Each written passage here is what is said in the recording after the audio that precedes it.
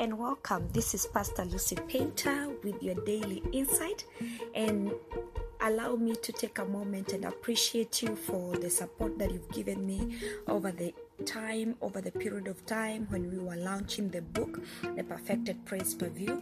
Thank you so much for your support, for your prayers, encouragement. I'm really honored to have you. May God bless you. And this week I want us to focus on mentorship. When we talk about mentorship, one may ask, is mentorship biblical?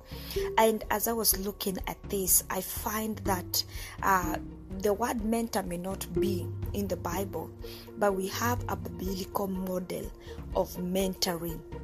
And I was doing a research, just going through the Bible and trying to understand about the word mentor.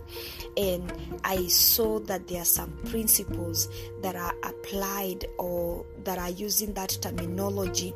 And we see that there are numerous mentoring relationships that take place throughout in the Bible. And in some cases, individuals were involved in multiple mentoring relationship. And so at this time I was thinking about how we are not gonna live forever, and when we die, does our legacy die with us, or do we mentor people who can take over after us? Is there somebody who can continue doing what you are doing in case anything happens to you? And in that area of thinking about mentorship, I found that looking up unto Jesus, who is the author and the finisher of our faith, he mentored 12. And sometimes he had 3 that were really close, and sometimes he was very close with one, the beloved, who was called John. And we find that Jethro mentored Moses, and we see that Moses mentored Joshua and the elders, and Joshua mentored the other remaining elders of his army. So this act of mentoring, passing on what you have, what the Lord has entrusted in you, passing it on to somebody else, sharing responsibility with somebody else, guiding other people to do as you do, is something that is really, really needed. We find that Eli mentored Samuel. You know, if Eli was maybe a person who was holding grudges, he would have felt bad and asked himself, why is it that God does not call my sons? Why does it have to be a son out of nowhere? Samuel comes and God speaks to him. And Eli could have withheld the information on how Samuel should answer God. But the Bible says that when Samuel went to him 3 times, he told him, no, my son, I know what is going on with you. I know that God is speaking to you.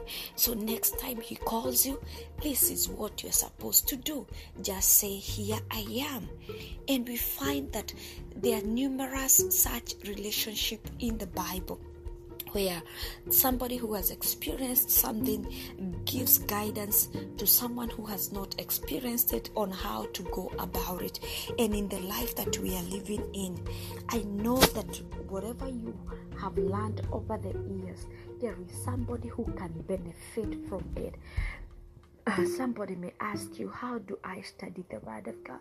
Maybe you have a way of studying the Word of God, understanding Scripture. How about sharing it with somebody? Maybe you have these great business ideas and you have worked on them and they have materialized, they have manifested, and someone else is starting small and they don't know how to go about the loops and they seek guidance. I pray that this week, as we explore this area of mentorship, the Lord is going to open your eyes to see how you can impact the life of somebody, mentor somebody, because we're not going to live forever. We're not going to live forever. Over the past few weeks, I've lost people that I've had great respect for. They've just died and gone to be with the Lord unexpectedly. And it has made me start thinking, what legacy is being left behind? You know, the Bible says, before I conclude this session, this is just an introduction. In the book of Ezra, when the foundation of the temple was laid, there were two kinds of people. There were the young people who were rejoicing at the work that they had done. They were so proud of themselves that they had come back and rebuilt the temple. But there were the elders who were mourning and crying because they had seen the glory of the first temple.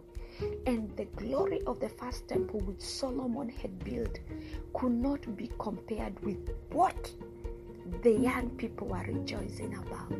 In this season, in this generation, sometimes we just hear stories of the great move of God, of the great revivals, but we never experienced it. We were not there, but we have people who are still alive that experienced those revivals. We are a generation that is getting excited at the way the keyboard is being played and how the music is good and how we can move. We have moves in the song.